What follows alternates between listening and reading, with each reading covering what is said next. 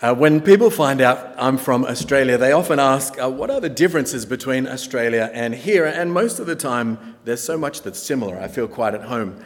But until something happens that reminds me that I'm living in a second culture for me anyway. And a couple of months ago, my youngest son graduated high school, and our youngest, Jamie, he went to one of the local high schools in Napa. It's called Vintage High School, like vintage grapes, so good. Everything's wine branded down there.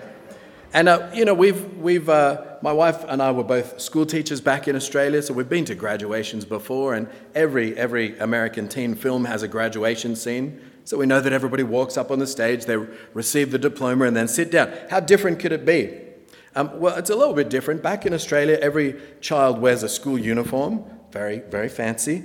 And the graduation ceremony, we call it speech day because there's lots of speeches.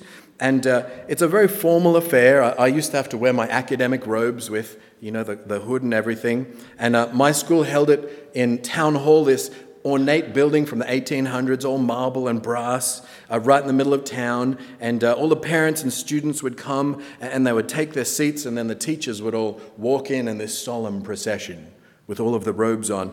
School is a bit like Harry Potter and Hogwarts. If you haven't worked that out in Australia, that's education in Australia. Think Hogwarts. Graduation here was a little bit different. It was in a football stadium, and so walking into this football... Do you have graduate in football stadiums here? Maybe sometimes. Down where we come, that's the way you do it. It's in a football stadium. And so it was more like going to a football stadium than a graduation in my mind. There were people in baseball hats and cowboy hats and woolen hats, and there were air horns and full-size cutouts of students and big balloon bouquets.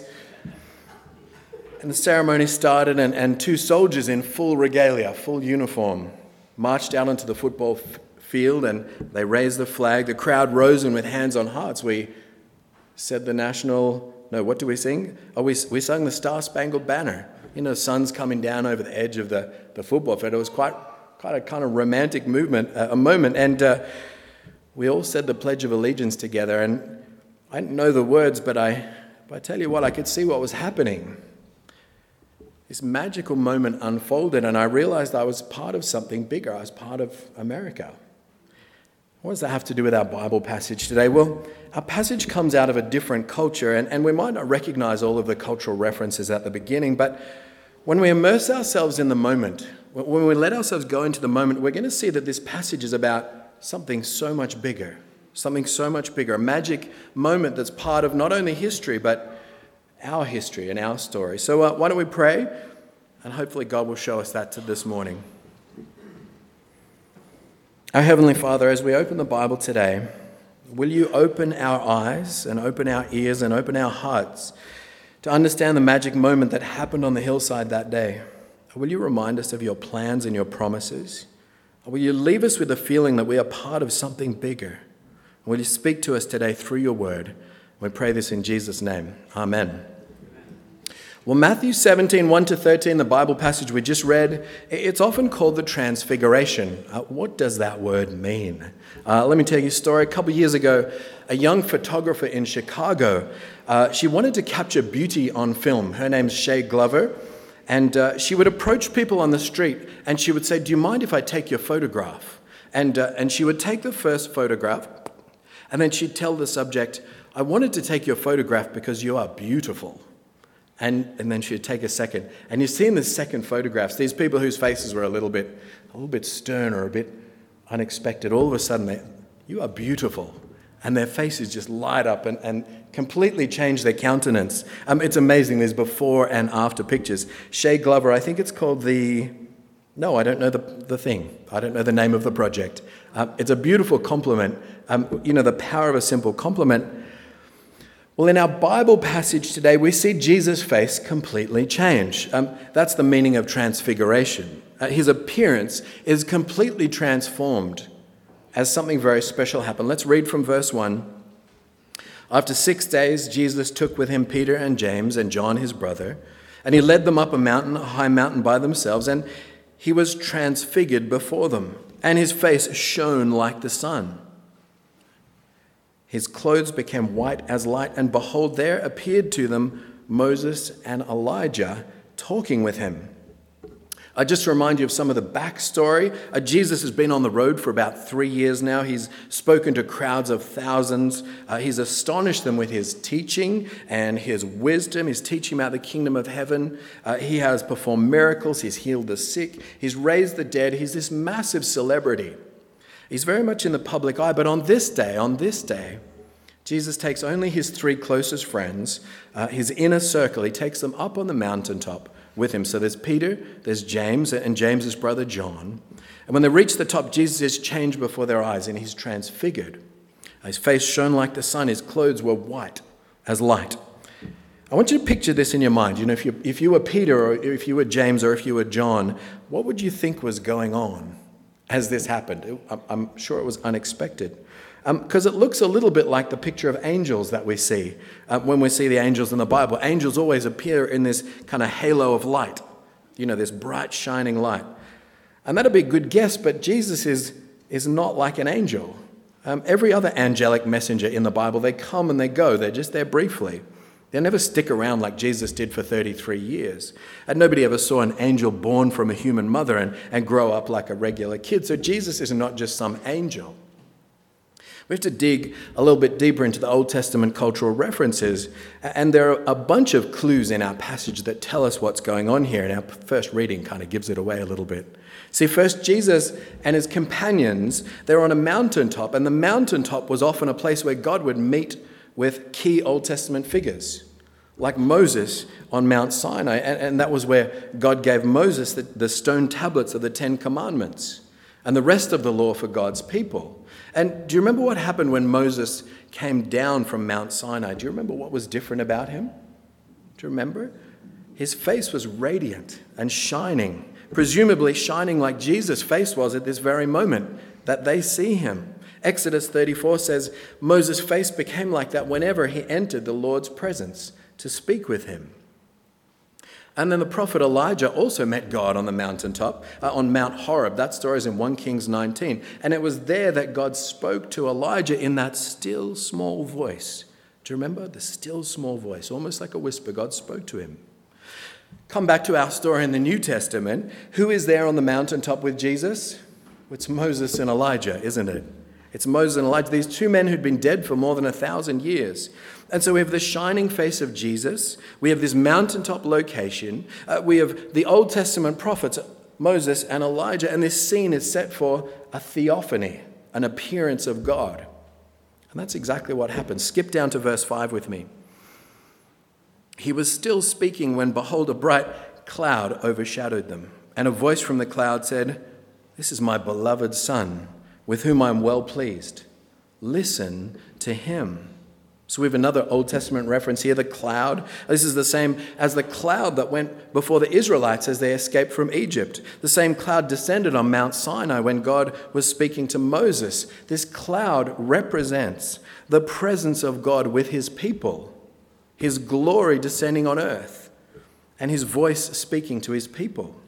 And so with Moses and Elijah there, it's almost like God is rebooting the Old Testament prophets. He's going to set them off again. He's getting ready to recommission them and relaunch the vision of the promised land. And that promised land that was the center of the Old Testament promises of God. And that was what the Jews expected to happen in the last days. They expected Moses and Elijah to return first.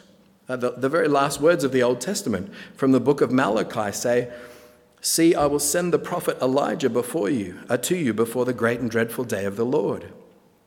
God had given Moses a similar prophecy for the people in his day. In Deuteronomy 18, "The Lord your God will raise up for you a prophet like me from among you, from your fellow Israelites, and you must listen to him." Do you see what's happening here? All the weight of Old Testament expectation, all of this prophetic expectation from the Old Testament, it's piling up on this moment on the top of the mountain. Something big is about to happen. And God speaks from the cloud. "This is my beloved Son, with whom I'm well pleased. Listen to him." These are the same words that God spoke to Jesus at his baptism. Probably only Jesus heard them at the baptism, but now God's voice is plain to everybody who's listening. Jesus is the prophet that Moses was pointing head towards. And this is the prophet who would bring his people into the promises of God and into the eternal promised land. And all of them were to listen to him. Moses and Elijah, as great as they were just precursors. They were messengers. They were humans with a very important job, but they were just people nonetheless. But not Jesus. Jesus, we learn now, is God's own son. God himself declares it from the cloud. And God declares it in front of the greatest prophets of the Old Testament. To the messengers of the New Testament, Peter and James and John, who would take the gospel forth, he proclaims in front of them, this is my son, listen to him. And so God's glory, it's no longer just this reflection in the face of the prophets, like it was a reflection in Moses' face. Jesus' shining appearance tells us that he himself is the glory of God. He himself is the presence of God amongst his people. Jesus himself will speak the words of God to his people. Jesus will be the prophet who calls them back into repentance and back into fellowship with God. Jesus is God in the flesh. Recognition. Have you ever had a moment when the penny drops? Do Americans say that expression, when the penny drops? I've got lots of faces there going, what does that mean? Like a light bulb moment. That light bulb moment, I'm going to tell you a fancy word so you can go home and feel clever this afternoon. There's a fancy word in Greek literature called anagnorisis. I'm going to have to look it up. Anagnorisis. Anagnorisis. Just remember that.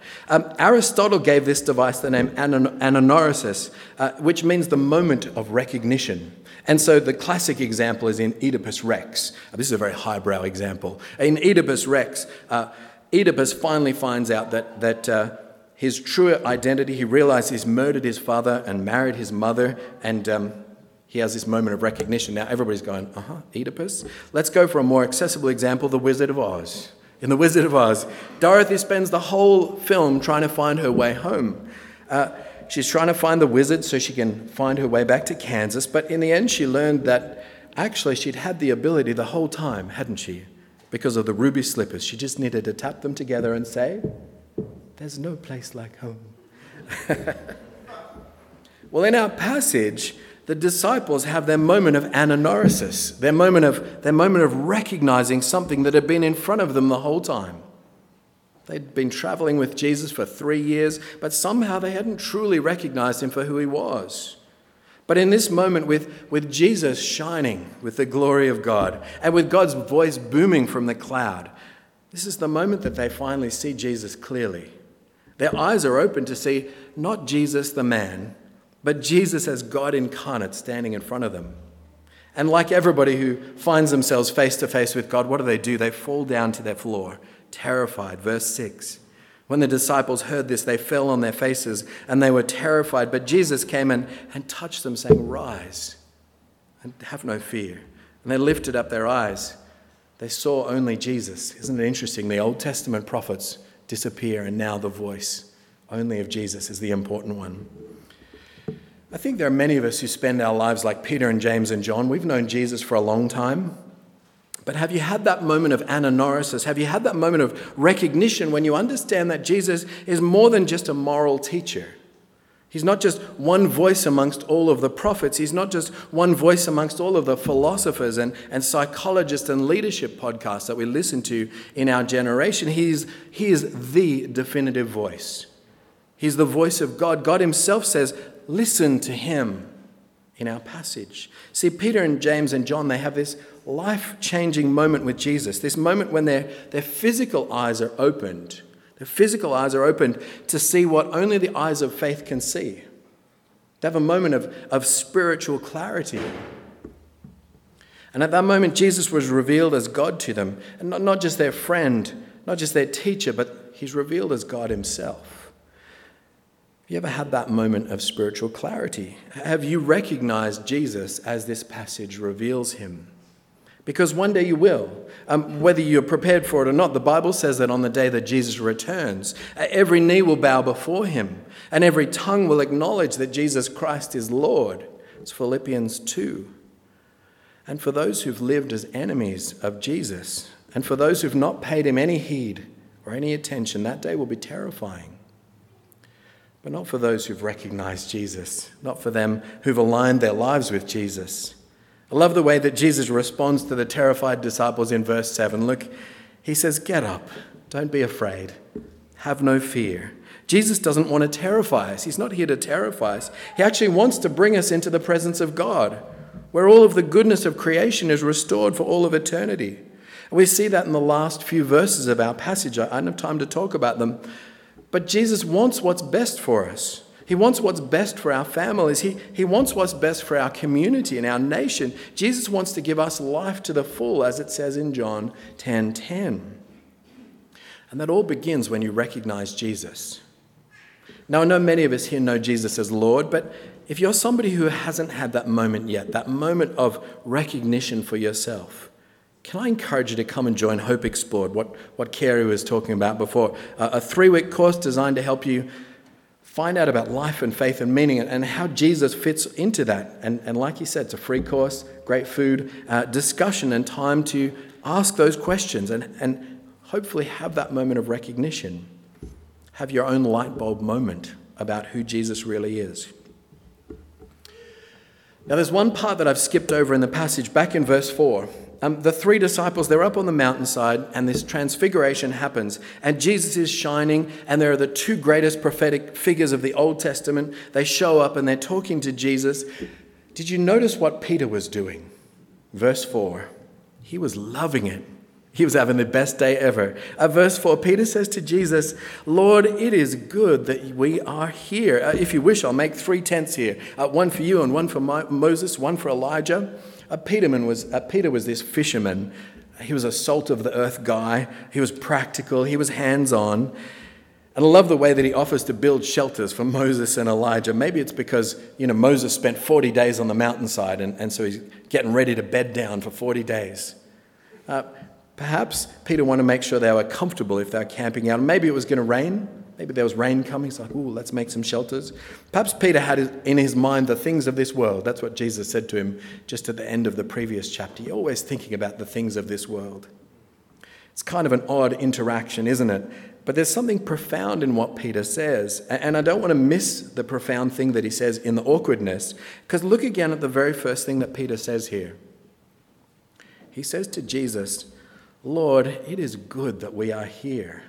It's good that we're here. See, Peter realized the goodness of being in the presence of Jesus. He realized the goodness of being in the presence of God. He didn't want it to end. He wanted to camp out. He wanted to stay there. He wanted to prolong the moment. He wanted to stay there with Moses and Elijah and Jesus in the presence of God. Wouldn't you want to stay there too? It was good that we are here, says Peter. Do you think about church the same way? It is good that we are here. As we spend time together, as we ask God to speak to us, as we trust that He's here and present by His Holy Spirit, it is good to be here. What about your small group? Do you get together with your friends and open the Bible and you think, it is good that we are here listening to God's voice together? Maybe you're getting coffee with somebody from church during the week, or maybe you're praying with them over the telephone, or maybe you're serving in a roster here at church, or you're in kids' church, or you're in nursery one day. Do you stop and think, it is so good that we are here? It is so good that we're here. There is something very special about being the church. I don't know if you know that. There's something very special about being the church. That God has put His Holy Spirit into each of our hearts. So, we don't need the church for God to show up in our lives. He's already with us. But God hasn't made us to do this alone. We are made for church. But we're made so that when we're together, we get this foretaste of what heaven will be like. We get a foretaste of the kingdom of God. We get a foretaste of the heavenly banquet. We get a foretaste of heavenly worship. I had a little bit of a teary eye before when we were singing that song from City of Light. Fantastic. It is good that we are here. And I hope you want to be here, because I think this is actually the most important 2 hours of your week, when we are here together as God's people listening to Him. In a moment, we're going to stand and sing again. And when we do, I want you to say to yourself, it is good that we are here. This is a taste of eternity. This is what I was made for. Shall we pray?